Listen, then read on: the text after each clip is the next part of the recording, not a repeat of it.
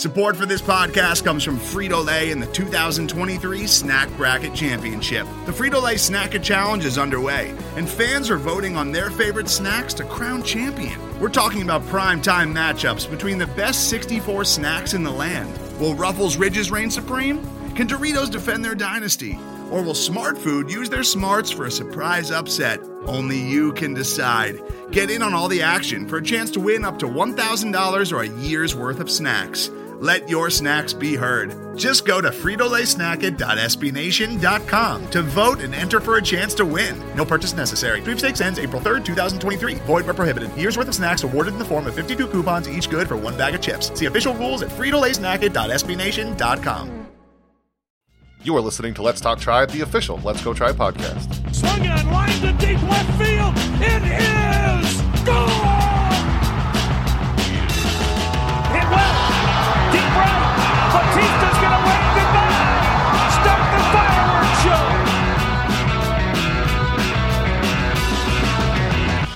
show. This is Let's Talk Tribe, the official Let's Go Tribe podcast, episode 147.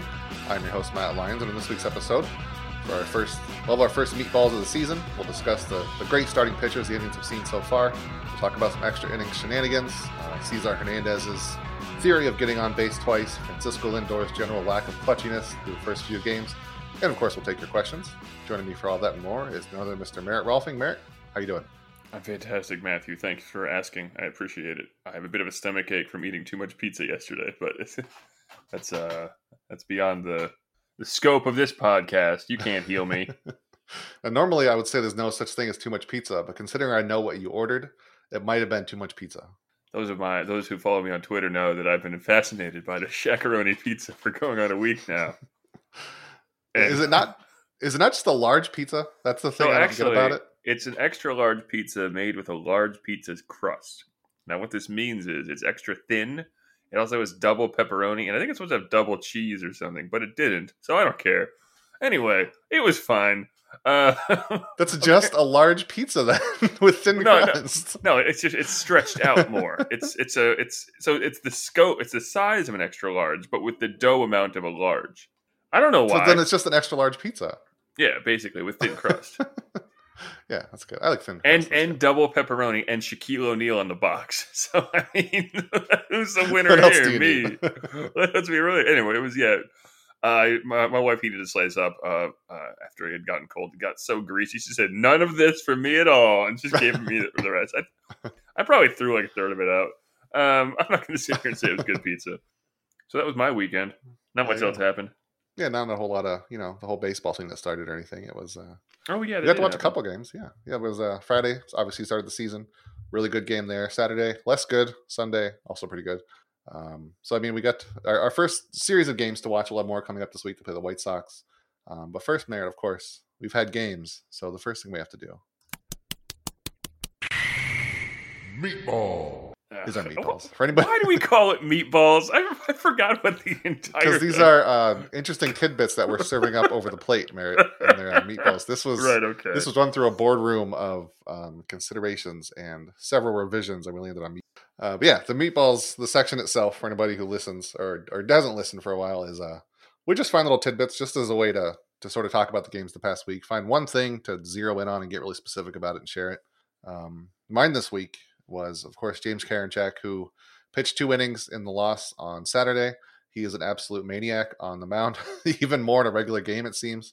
We saw a little bit of in the preseason. I mean, he was yelling at himself. He bit his glove, which has now been a GIF, and that's great. He's just so angry. And he had a really good game, too. It wasn't like he was mad about anything, but he had 2 innings, no hits, 2 strikeouts, a walk, and he lost. Welcome to extra innings baseball in 2020. As far as I could tell, as long as I use the play index right, it's the first time anybody has not given up a hit and still got a loss for the game, let alone pitch 2 innings and not gave up a hit and still got the loss.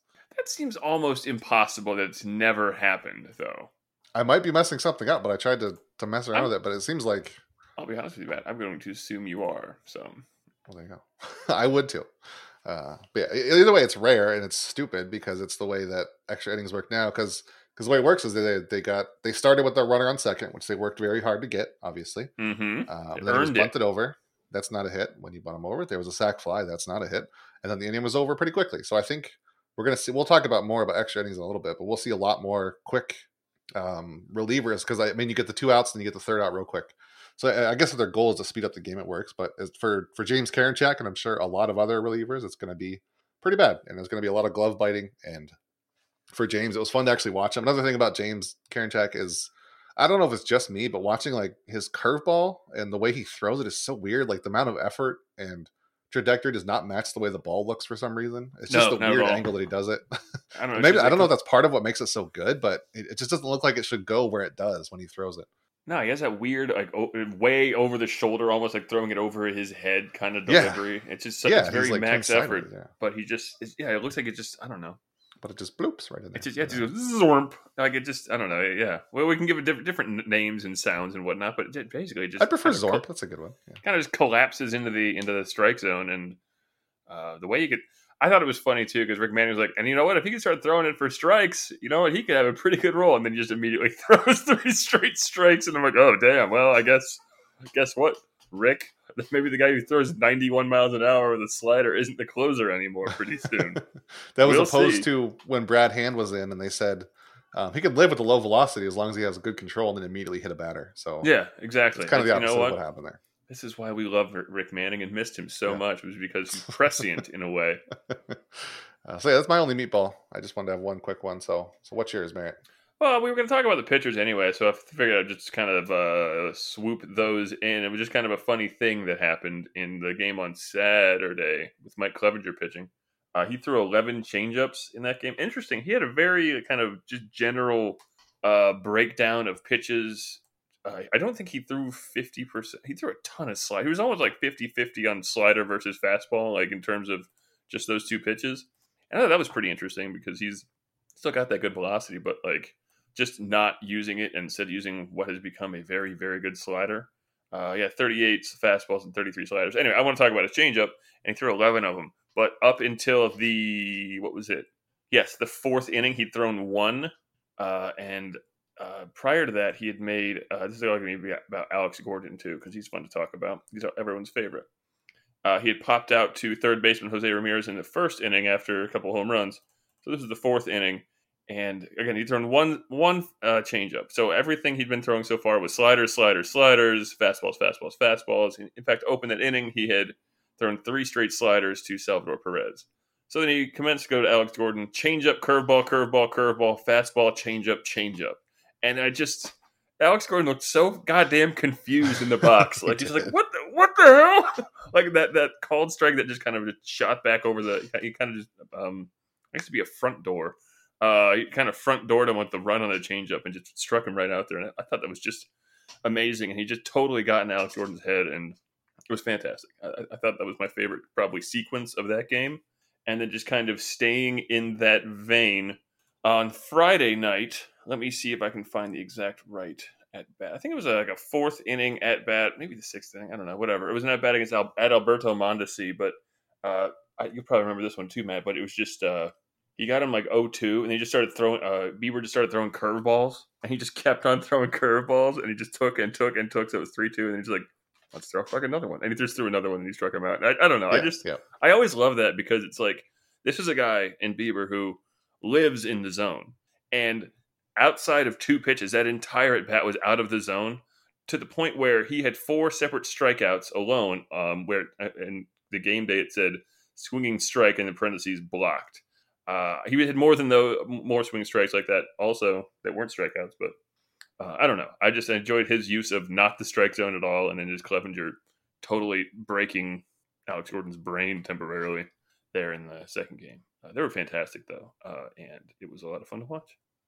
I was trying to look while you were talking about it, because didn't they have a new advanced scout for pitching, or some kind of it wasn't their pitching coach, it's still Carl Willis, but somebody who was new to the pitching staff.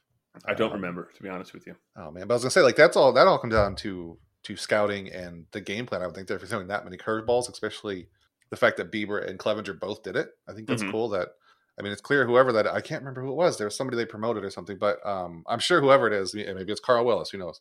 But somebody's doing a really good job scouting and knowing just to destroy the Royals with curveballs, and like you said, below Alex Gordon's head or his mind with all these curveballs.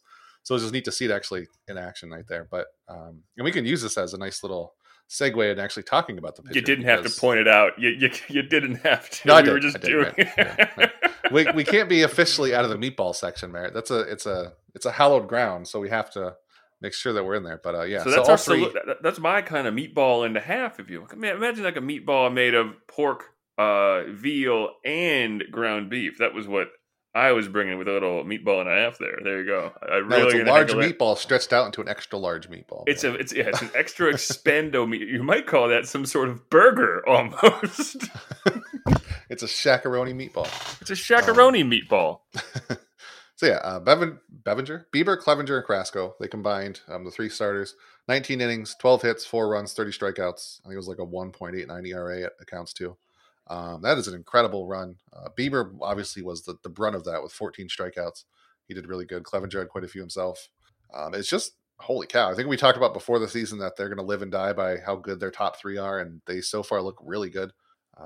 Obviously, I think since our last episode, Plesac has been announced as the 5th starter, so that's encouraging. And then, of course, Savali will be starting tomorrow against the White Sox. So it's, every single day there's just somebody fun to watch, even all the way down to Plesac. I'm excited to see what he does over a full game, and then Savali, obviously, if he's like a mini Kluber.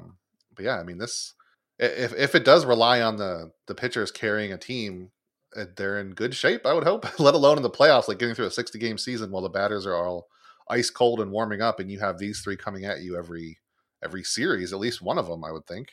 Yeah. Oh no, that's out, yeah. They were just talking about the White Sox series coming up, and it's going to be Savali and Plesac, but then it's Bieber again, right? Like it's. So they are so well positioned to, obviously have an ace level pitcher in every single series at least once, if not twice. And a lot of times twice. So their ability to just, and again, we will. The caveat being it's the Royals. I'm not going to sit here and say that I'm staring at the Royals lineup. Whit Merrifield's a very good hitter. Adalberto Mondesi is a flawed but talented hitter. Jorge Soler can hit the ball. That accidental home run on Saturday was absolutely insane. Yeah, which, by the way, shouldn't have happened because he clearly swung, and then they said it was a check swing. Oh, sure. Just to note, Merritt. You're right. You are the first person to point this out, man. That's interesting. But I'm the only one, nobody else. I'm not gonna. And then Salvador Perez is good. He's not gonna ever put up amazing numbers. I've always been. You're right. His numbers last year were bad, Matt. But no, I don't. He just seems to kill the Indians, is what it is. Yeah, He's timely. That's different than being good. There are several not good players that seem to kill the Indians. That's very fair. I don't know. I think he's pretty good. He's the kind of guy who can run into one by accident a whole ton. He's never going to walk a lot as well. He's just gigantic. But even saying that, Carrasco was absolutely dominant today, and it was the second best pitching performance of the weekend. Shane Bieber was unhittable. He looked a little rocky to open it up, and then after that, it was just over. It was just over with. Like the game just. You could just kind of feel it slamming shut by what they scored those 2 runs, the 4th inning or whatever, and you could just kind of feel it becoming impossible. Bieber also got some help from a very large strike zone. I think he even said it, or somebody said, like him or Clevenger mentioned that Bieber was getting some help there, but Carrasco didn't get that, man. He was just dominant, just being dominant. Strongly in the zone, and that's the thing. I was looking at his pitching lineup too. The pitch he threw more than anything else was his slider, and I think that's what we're going to see a lot of. This is something I was thinking about, like, how is this year going to look different? I always remember looking at Corey Kluber the last several years. He changed how he approached hitters throughout the year. And it seemed like every time, once he started folding the slider in to a higher degree, it just everything just started. ERAs started dropping, strikeouts started piling up, and he won another Cy Young every time he did that. But they're not going to have the time to build any kind of thing like that to start the season, so they're just going to have to come out with their best guns blazing all the time. Maybe that's why we're seeing such a heavy mix of breaking balls and sliders, because they're not trying to start 30 games. They only need to start 10 games, 11 games, 12 games, whatever it is. And the slider is a bit harder on the elbow and harder on the arm, and all those pitches are a bit harder on the arm than just a normal fastball. So maybe we're just going to see that all year. It's just twirling breaking balls. It'll be something to keep an eye on, but. Even I think Bieber probably threw the most fastballs of anyone, but the fact of the matter is he can locate it on an absolute dime. And he got 14 called strikes on him. It was ridiculous. Some of those obviously were a gift from the umpire, but some of them were also just Shane Bieber doing what Shane Bieber Oh, does. a combination of a pitcher like Shane Bieber benefits so much from a catcher like Roberto Perez too, right? Like that was for one sure, thing, yeah. you know, because he can pound that corner over and over and over, and like it will become a strike over time. Because I've always wondered if this isn't a thing that umpires kind of get sucked into over the course of a game, where like if you are throwing in a certain spot constantly, like it's almost like your intent like compels them to consider it more of a strike because you're not like missing a spot. You're hitting your spot over and over and over. And so, well, I mean, so they'll be like, well, fine. I guess it is a strike. It's right there on the edge, but we'll allow it. And so throughout the game, you know, the zone would then expand. But yeah, no, it was really an incredible, I won't quite say it for the relief pitchers, but it was an incredible series of events for all of them. The starting pitchers were incredible and the relievers were there. I mean, hey, I got to see Nick Wickren twice. I'm a big fan of Nick Wickren, and I think he's going to be good. So yeah, I saw people that were upset that Karinchak wasn't used, and then also upset that Wickren was used. Like, I get one, but I don't get the other. Wickren coming in is a good thing. He's a really good reliever. Yeah, I think he's a really underrated reliever. He's gonna, like he was one of the best relievers that the Indians had last year. Like he was. Oh yeah, them picking him up really solidified the entire bullpen. Yeah, he doesn't throw 99, but I think there's something easily the most reliable there. reliever this year. Yeah, I mean, he doesn't have the highest ceiling like Karinchak, but he's easily the most reliable reliever right now. Just that's a very exactly. I mean, and that's the kind of guy who might have a bigger impact over a long season. But at the same time, I think his stuff is better than we think. I wrote about that when I was writing about Plesac last week. I'd mentioned how like his Baseball Savant kind of profiles him to his similarity score to be close to that of Justin Verlander. Even though Verlander sets a higher spin rate, I wonder if it's a useful spin thing. You know what I mean? Like he doesn't when he gets whatever RPM, but because he's getting he's not getting gyroscopic spin, he's getting real spin. Maybe it's harder to hit than we can actually quantify based on raw high spin rate. All those StatCast numbers we look at, they're higher is always better, but you can throw a fucking cement mixer slider up there at 5,000 RPM. They're still going to go 5,000 feet the other direction. So right, yeah. So one of the other things that we saw this weekend was, of course, the dawn of the extra inning rule era, hopefully, which is just for this year. But we saw the Royals, which I apparently I didn't know the rule well enough. It's the last batter that came up is the runner at second, and that's the way it was. The Royals were up on Saturday with Karinchak on the mound. They butted him over, hit him in with a sac fly. That was it. That was over. It was dumb. I feel like even when it happens for the Indians, I'm going to feel the same way. It just doesn't feel good. I guess it shortened the game. If your goal is to just make the game quicker, why not just put the guy at third and have an out and just shorten it even more? That's ridiculous, man. So is putting a guy on second. They're both stupid. And I think there's also the problem that it benefits I feel like it's unfairly weighted towards the away team because they need to get the one run, and then which is basically trivial as long as you can execute very simple things.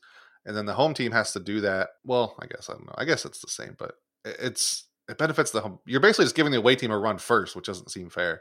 That the home team has to respond or they're screwed. Instead of the away team has to earn it first, and then the home team has a chance. But especially like in the Indians' case, they didn't bunt, which I thought was good because you're down by one at that point. You need to score more than one to win, so it doesn't matter just to get the one. But then it's also worth noting they didn't lose the game because of that rule. They lost because Francisco Lindor had a terrible game, and him and Jose Ramirez were up in the bottom of the 10th with a chance to win, and they both flubbed it horribly. But so what are your thoughts, I guess, outside of the Indians totally butchering it, just a general idea of how the extra innings worked for the first time? So my first experience with the extra inning rule actually came on Friday night. I was up until 2 a.m. for whatever reason. And I was watching the A's playing I don't remember who the other team was. It was 2 a.m. when he won for me. Yeah, that's right. The Angels. And they won it on a grand slam. And I thought that was pretty cool. So I thought that was cool, meaning that I was more for it when it started happening to the Indians. And you know what? It did suck a little bit that they lost, but I am still of the opinion that they should just do more wild shit this year than they can even, they should start thinking new things up right now. and just cramming them into the game. You know, like just new rules every week. the baseball's completely changed every week. It's a new, it's like seasons. And no, you just get a wheel with 16 ideas on it, and you spin it once a week, and the new one's you subtract the old one, you add the new one. One of them just says fire with no extra explanation. You just gotta learn when you get there. I mean, you know what? There was that article in Baseball Prospectus a while back about what if there was a gigantic hole in the ground behind shortstop, and I thought that was very interesting. What if there was a giant hole? Go check out the old Baseball Prospectus article. They really delve into it for like 1,000 words. Spoiler, it causes an impact. So, you know, things like that. I don't know. I don't mind it, to be honest with you. I understand that it's a weird way to quote unquote speed up the game, but I don't know. Whatever. I'd be fine if it was just this year, but if they're keeping it past it, kind of right, exactly. I mean, if it creeps in next year, I'm gonna give it more than just experiencing it 2 times. One of them totally dope, the other one kind of a bummer. I'm really. Well, was the Grand Slam made possible because of the rule, or just? I mean, it would have just been a home run, and he still would have won, right? Well, yeah, maybe, but then there's a chance that Matt Olson wouldn't have gotten up, right? Because by having the guy on second automatically, you're already moving the entire lineup up one. And so they were able to work it out. And maybe you're right. Maybe it would not have worked out. But maybe the pressure of having the guy on second already made the pitcher pitch out of the stretch. And so he walked a guy. I don't remember what else happened in the inning. Yeah. I think I was talking about hot dogs or something with my little brother over Zoom. But I ate a lot of hot dogs on Friday night too. So I had kind of hot dog brain. Yeah, so maybe you're right. Maybe it would have just been a 2-run home run or whatever instead. But I'll tell you what happened was a grand slam, and those are cool. So I don't know. I mean, lots of ifs and buts here. But obviously having that guy on second, it changes everything for the pitcher because, like I said before, they have to pitch out of the stretch now, and a lot of relievers do that anyway. But I mean, that's a lot of pressure on the back of your head. It is hard. I mean, I know Mike Clevenger tweeted out after the game that it was kind of BS because how hard it is to get a guy on second with no outs off what would be probably the stiffest part of your bullpen, right? Like if it hadn't been Karinchak out there, it would have been Hand or whoever, right? Because it's still. I don't know how Tito is pitching, throwing your. I don't know. I guess. Well, I think if you get to extra innings, something failed somewhere. Like, I don't think you put your best guy in.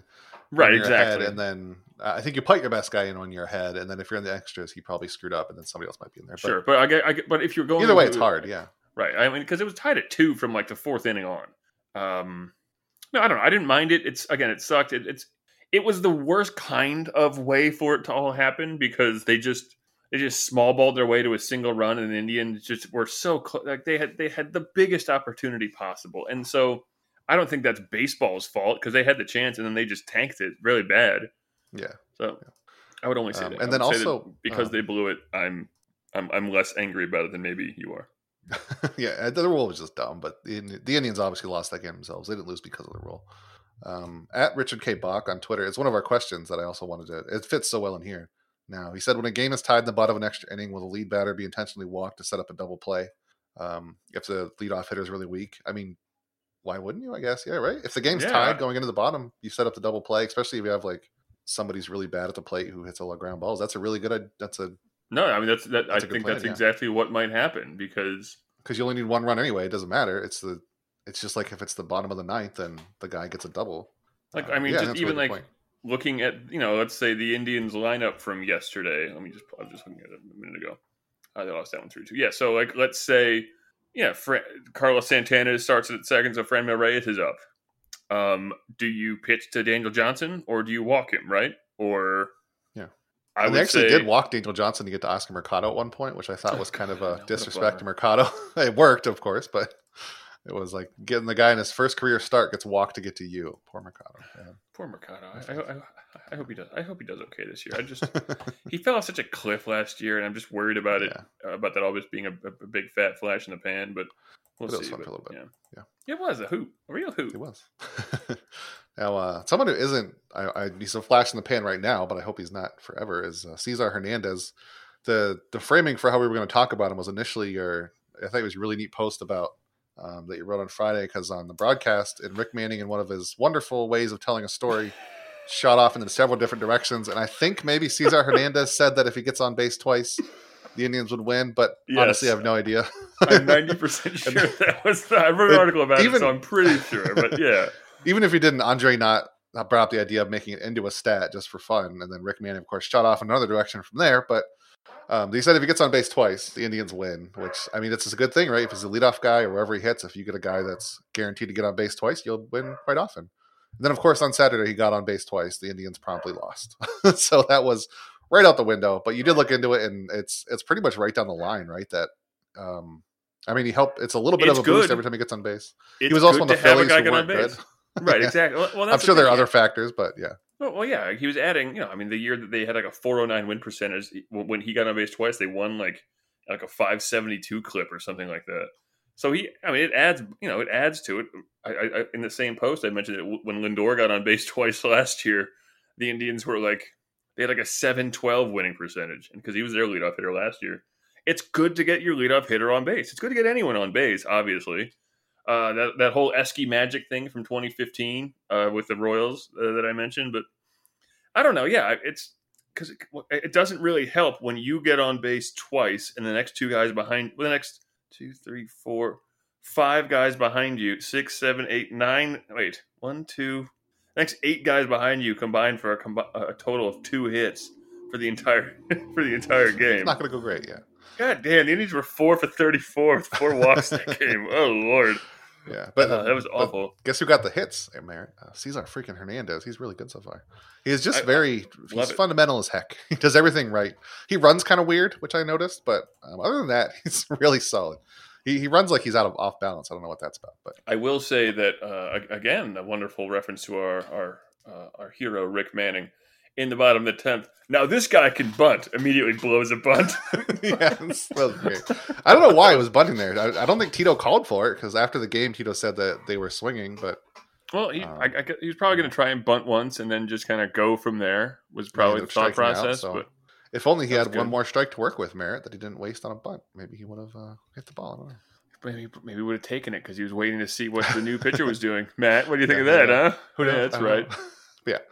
Cesar Hernandez is fun. I like that addition so far. We joked about the top 10 second baseman, but I mean, man, he's really good. It's weird because love you, Jason Kipnis, but Cesar Hernandez is so much better so far.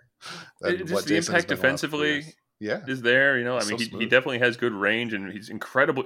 For all his hustle and work to get better at it, Jason Kipnis was never the smoothest second baseman. It was always very kind of herky-jerky, I guess. And Hernandez has such a natural disposition to the position. Nice.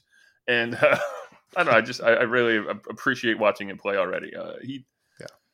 It's nice to have. It's nice to have a good defensive infield, really all the way around the diamond, and be able to have a guy who, if he can, return to his ways of 2 years ago when he had an average like a 360 on base percentage from 2015 to 18 or something like that. Yeah, no, he's been pretty good. He's been worth a couple wins every year. He's a 2-ish win player. Yeah. It's not terrible. It's right where you want all your starters to kind of be at a very starting level. I mean, 3 was a night, from there, maybe if he gets on a hot streak or 2, he's an all-star. So there you go. Now, Merritt, this would be the perfect time, I think, to either, do we just cut Francisco Lindor? Is that what the Indians, the plan? Yeah, he's trash now. Get him out of here. We got DFA him. Nobody wants him. Yeah, they have Yu Chang anyway, so who cares? Yeah, but Lindor has been off to an awful start. He's going to rebound, of course. It's 3 games. That means a little bit more in a 60-game season, but it's still only 3 games. He's looked so bad. Its sliders low, especially have killed him. Especially in the Saturday game when they lost. I think it was like almost every slider out of the zone low he swung at and missed. It was remarkable how bad it was. He seems to realize that. He talked about it after the game. I didn't happen to pay attention close enough on Sunday if he actually fixed that issue or not, but he did have a hit, but he also got a really bad base running error on Sunday. So I mean, he doesn't look great. I think that's the case for a lot of batters. Probably that's just the normal thing of not in your normal routine, and not obviously because the world is on fire right now. Everything's kind of weird. So I'd give him a lot of leeway. He deserves every ounce of patience we have. But it's just a thing that he had a rough first series, even though he had a really good defensive play. But as far as being at the plate and apparently on the base, it's a rough start for Lindor, and they're just going to cut him. Now's the time to re-sign him. His value is never going to be lower. I'm looking at his rolling expected weighted on base percentage over the last however many games. It's been bad forever. No, wow, he was really good for a long time. Anyway, he's great, but no, he's like absolutely horrendous, and this was bound to happen to someone. Yeah, I'm sad it's him. I'm glad that Jose Ramirez is balancing that out by being immediately on fire. yes, that's good. I know I mentioned during our last podcast during the Pirates a couple of games, he was hitting the ball really hard just at everybody. And it's just something you kind of have to deal with. But he looks, Lindor, I mean, looks out of sorts at the plate. He's been working counts okay, I think. But then he just first couple games, he was swinging at everything early, wasn't he? I know, thought it was the opposite, that he was. I kind of feel like he dug himself some nice spots, but then, he set up some nice hitters counts, but then immediately ruined them by swinging at a slider that was just running right at his back foot. Yeah. So I don't know. It's like you said, it's only 2 games, 3 games, but 3 games is, I mean, if this happens for another week, we're talking about basically a month's worth of baseball of him being shit, and that's not good. And if he turns it around, awesome. But it's just, do they, it sucks to say they don't have time, because what are you going to do otherwise? He had such a tremendous play defensively in Saturday's game alone. He's such a rock defensively, and he's still good, and still, it's not like now pitchers can just, throw garbage at him and just treat him like a pitcher at the plate. But no, you wonder and you worry, but what are you going to do? I mean, Carlos Santana also doesn't look great, but he keeps on working walks, so that's fine. Franmil Reyes still can't take a pitch to save his life, but he hits the ball really hard, so that's nice. But yeah, it's weird that Domingo Santana and Cesar Hernandez have been, at least Santana today, but Cesar Hernandez and Santana, like, their additions have been really good. As the guys who were there, they were struggling, besides Jose Ramirez. But it's been neat to see their free agents come in and actually be good right away. compared to like Carlos Gonzalez and whoever the hell else they cycled in and out over the last. Oh, Hanley Ramirez, of course. Remember him? Remember Hanley Ramirez? Yeah. That was a good one. Yeah, that's basically the equivalent of Domingo Santana, right? Although Santana's a lot younger, but he's just a big power hitting guy who was stuck in the outfield for some reason every single game so far. I don't get that. I liked today's outfield. Because it was hilarious. Poor Bradley. Because it was Franmil Reyes, Bradley Zimmer, and Domingo Santana. It's like, what are we doing? I don't know. Especially because before that, wasn't it like Mercado, Zimmer, and Daniel Johnson? Like, that was a super fast outfield. Oh, yeah, exactly. Yeah. For Saturday night's game was the exact opposite outfield. It just Tito's just seeing what we can get away with by putting Bradley Zimmer in center. This would be a good one. I mean, I don't know. Maybe it was a thought process of, when Clevenger's on the man, like, oh, we'll just get another outing just like Bieber did last night, so we can just make sure we don't have to score too many runs. We'll just have all defense. And then with Carrasco pitching, he's like, well, I mean, Cookie might be good or he might be bad, so I'm going to make sure I get as many bats in the lineup as I can. And the reverse of everything that had to happen happened, and I didn't mind.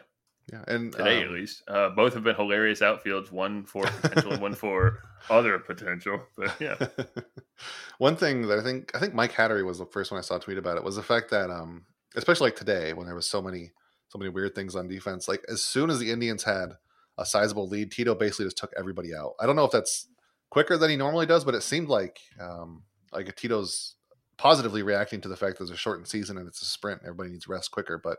I mean, it was like the 6th inning, I think, where the first substitution started, and then it was just everybody was suddenly out, and Mike Freeman wasn't bad. Like, what? But yeah, that was I think really it's neat weird, to see that huh? it's weird, but I think it's good, and it shows that he's forward thinking about how to handle such a weird season. Yeah, I didn't really even think about that, but I just, because I was, by the end of the game, I was kind of half playing, half watching, and half playing Doom Eternal. But I looked up and I'm like, why the hell is Mike Freeman batting? But Which one of these is in hell? Is it the baseball game or the Doom? Yeah, him, Christian Arroyo, Greg Allen, Daniel Johnson, all of them were just in like so quick. And granted, you want to get Johnson in for Santana like as soon as possible. If you get 3 hits out of Domingo Santana and you can just get him the hell out of there. We've been playing with fires. Same thing with Reyes, right? You get a hit out of him, you get a run scored, and then you just get him out and you put Allen in there. So. It's definitely kind of a 2 sides of what you're saying. I would think it's yes, you need to get guys off the field and get them back in the dugout and resting, while keeping your other guys honestly fresh and in the game. Like getting an at bat for Mike Freeman, I think is big, not only for rest for someone like Cesar Hernandez, but he is going to need to play, and he needs to at least be in the flow of the game in some way, and have some of that juice flowing. I don't know if it's helpful or not to only have him bat one time every 2 games, but still, I don't know. It was it's a very smart move, and it's definitely another thing. I mean, the Royals were the same exact way. They just stink. So every Sunday we ask everybody on Twitter and Facebook for their questions that we can answer on the podcast. This week we got a lot of them were just angry about the extra innings rule because of when I asked it. I asked on Sunday morning, and everyone was still mad about that on Saturday. So we'll take a couple that weren't related to that, because I think by the time this comes out, that'll be less of an issue, unless the Indians lose. I guess it'll be out before Monday's game, so it probably won't be big of an issue. But we get to get a couple good ones. Our first one from @CleOwlbears, which of course is the future name of the Cleveland Indians. Are you asking yourself questions? Is that what's going on here? Owlbears is my burner account. Yeah. He asks, "Is it possible we'll have two great outfielders competing for one spot? Would it be too wacky to put Oscar and Bradley in right and left and give the center field less room to cover?" So basically talking about, I think it's fun to imagine that you're putting like Fran Miller, Domingo in center, and if you have, I would put, instead of, just to take this into the extreme, put Allen and Bradley on each side, and then tell them just save Franmil Reyes' life in center field. I think it's probably more difficult than just being fast. I'm sure there's something in center field, like seeing the ball. If you don't practice it at all, I'm sure it's going to be harder to track balls in center field. But I like the idea of just putting 2 speedy guys on the outside and just having somebody who's lesser in center field. I also think either Bradley Zimmer or Oscar Mercado are fine on either corner outfield. So if you get to the point where you want both of them out there, I don't think it's a big deal to put like Bradley in center or even Oscar in center and one of them in a corner. But again, this just goes back to how many outfielders they have. Sans Jake Bauers now, but everybody else who's a potential. There's just so many different combinations. And I think we've seen a different outfield combination every game so far. So I'm sure we'll see a lot more. I mean, I think the ideal would be, yes, to just, what is the smallest field at Progressive? Probably left field, right?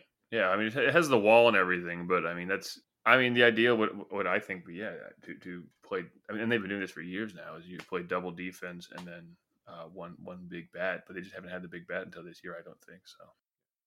Yes, thanks for the question, and thanks for being the future name of the Indians.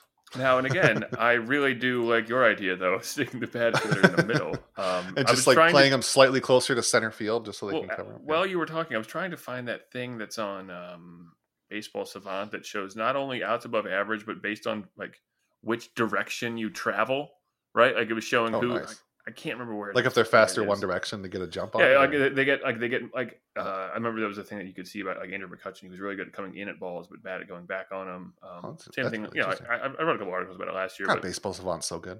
I know. Well, it's good, but also its website is surprisingly hard to navigate somehow. It's so pretty, but then also you're just like, oh, here it is, directional OAA.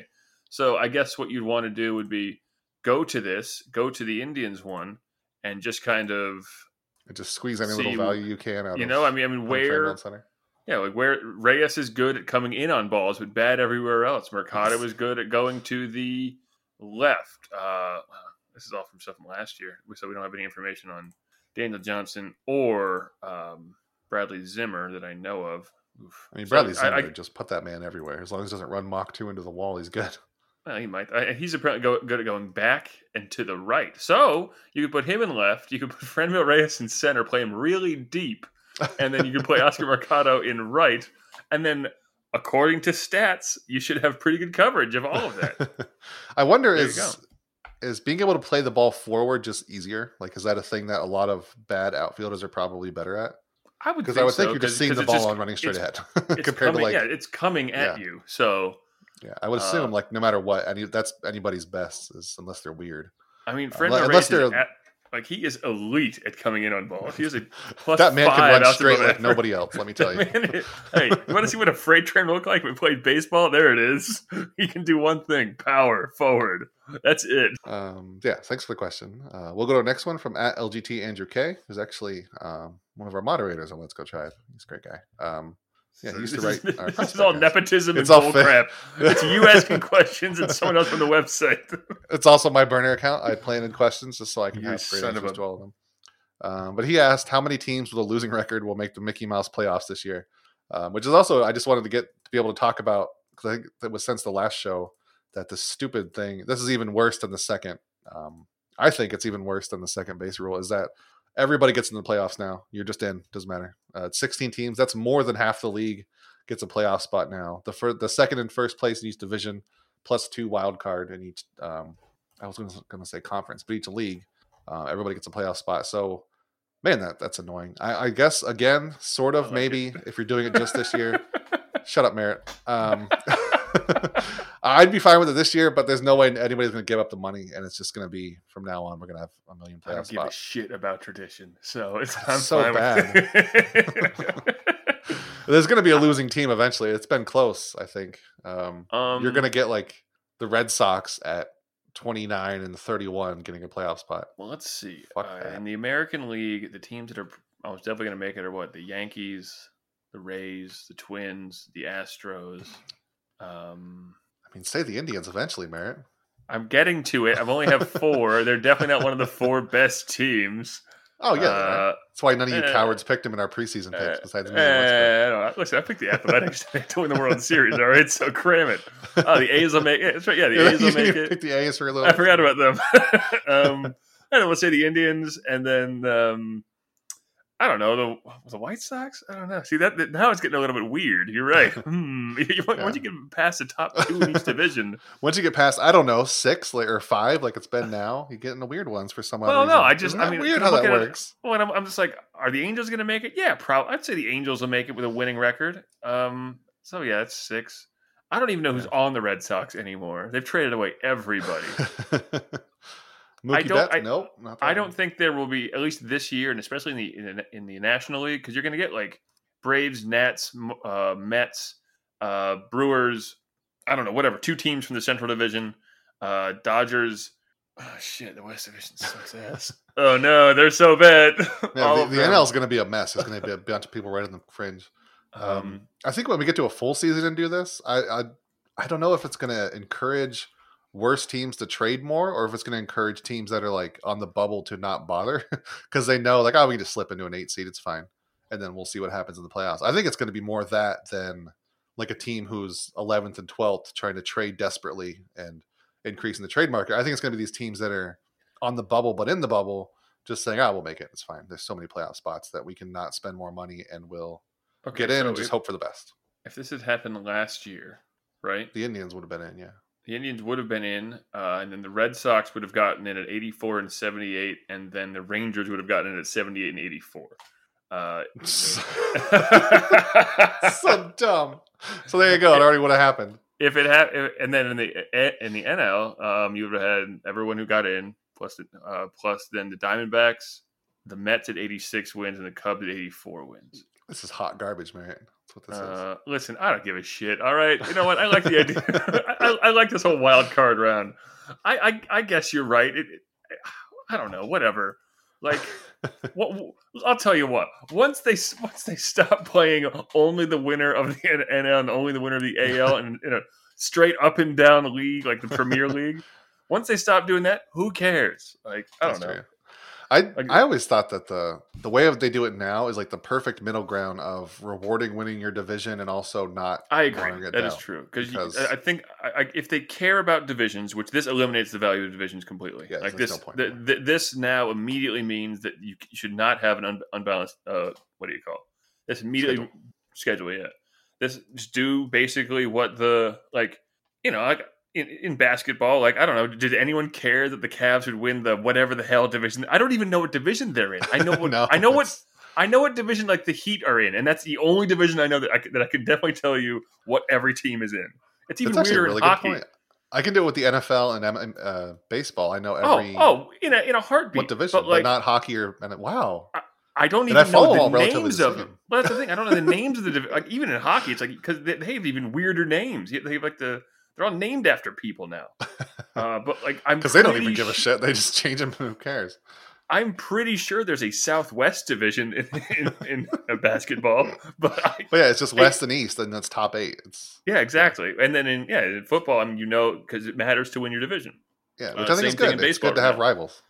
But so I one thing I do like though is just that it's the way they did valuing it is that all your games are at home. Like all the top seeds do have all their games at home, which I think is a neat wrinkle. No, wait, that's only the wild card though, right? What's that? Is that only the wild card? That's only the wild card round. Yeah. So it's a 3-game series for everyone that everyone plays in, and everyone all the top 4 seeds in each division or in each league will have all their home games at home. which I think is a neat way to do it. It definitely, brings some value, but it also at the same time reduces value to winning the division. It just means having the most wins, which obviously would lead to winning a division. And it helps. It does help. I'll say this: it helps teams like the Rays who never will win the division. You know what I mean? Like I think they've won the division once in their entire existence. Yeah. Yeah, because every time the Yankees cycle down, the Red Sox are going to cycle up, and it's just and when the Yankees are bad, they still win 87 games. Like sons of bitches. They have bad seasons the way the Indians have okay seasons that we're happy about. Like it's bananas. So I don't know. You're right. It's a strange decision to do the top 16. I get it this year because everything is there's so much more variability to this.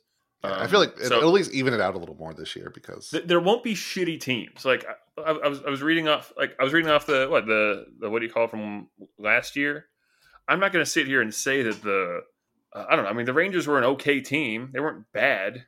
They weren't great. They weren't bad though. Or like the Cubs were a good team last year. So were the Diamondbacks. They weren't fantastic, but they was 80. I don't think you can look at like the Cubs lineup and say to yourself, this team stinks. They deserve to be in the playoffs. They didn't make it, but they're not horrible. Same thing with I don't know. The Rangers weren't great, but they weren't great. For some reason, they had 3 starting pitchers last year. That's very strange, but yeah. That's it's a thing. We'll see it this year and see if it goes on. Everybody like around the league seems so excited. They're not gonna turn down. All the people on the TV and stuff have to carry water, and I'll be honest, I just.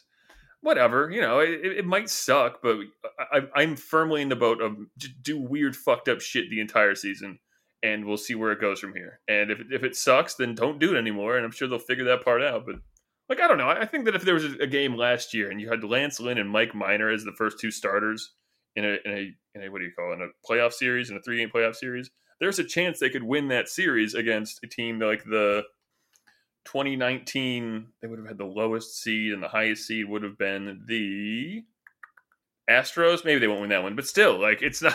Well, maybe it'll be below it. I don't know. Maybe not that one. Yeah, but again, hey, that's a fun little series there because it's local, like rivalry. Yeah, those guys don't suck as pitchers.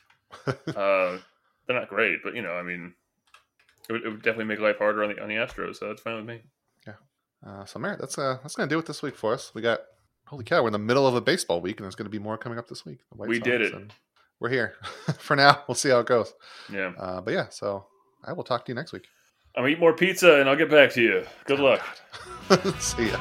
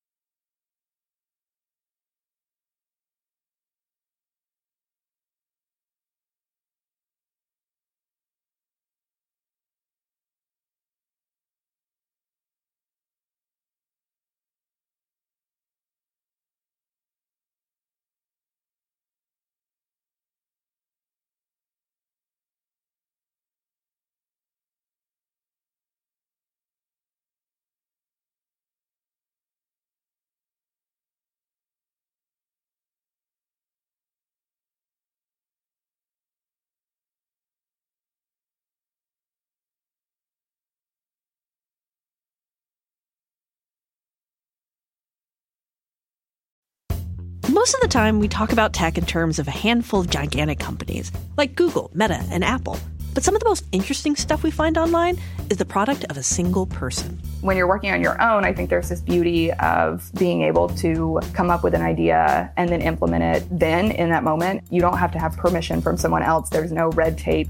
In the Vergecast series Solo Acts, we'll get to know these people, the tech they use to get stuff done, and the obstacles they face trying to compete with the giants. Some people that I talk to and my friends are like, your competitors are Zuckerberg and Musk. Like, aren't you kind of like afraid of that?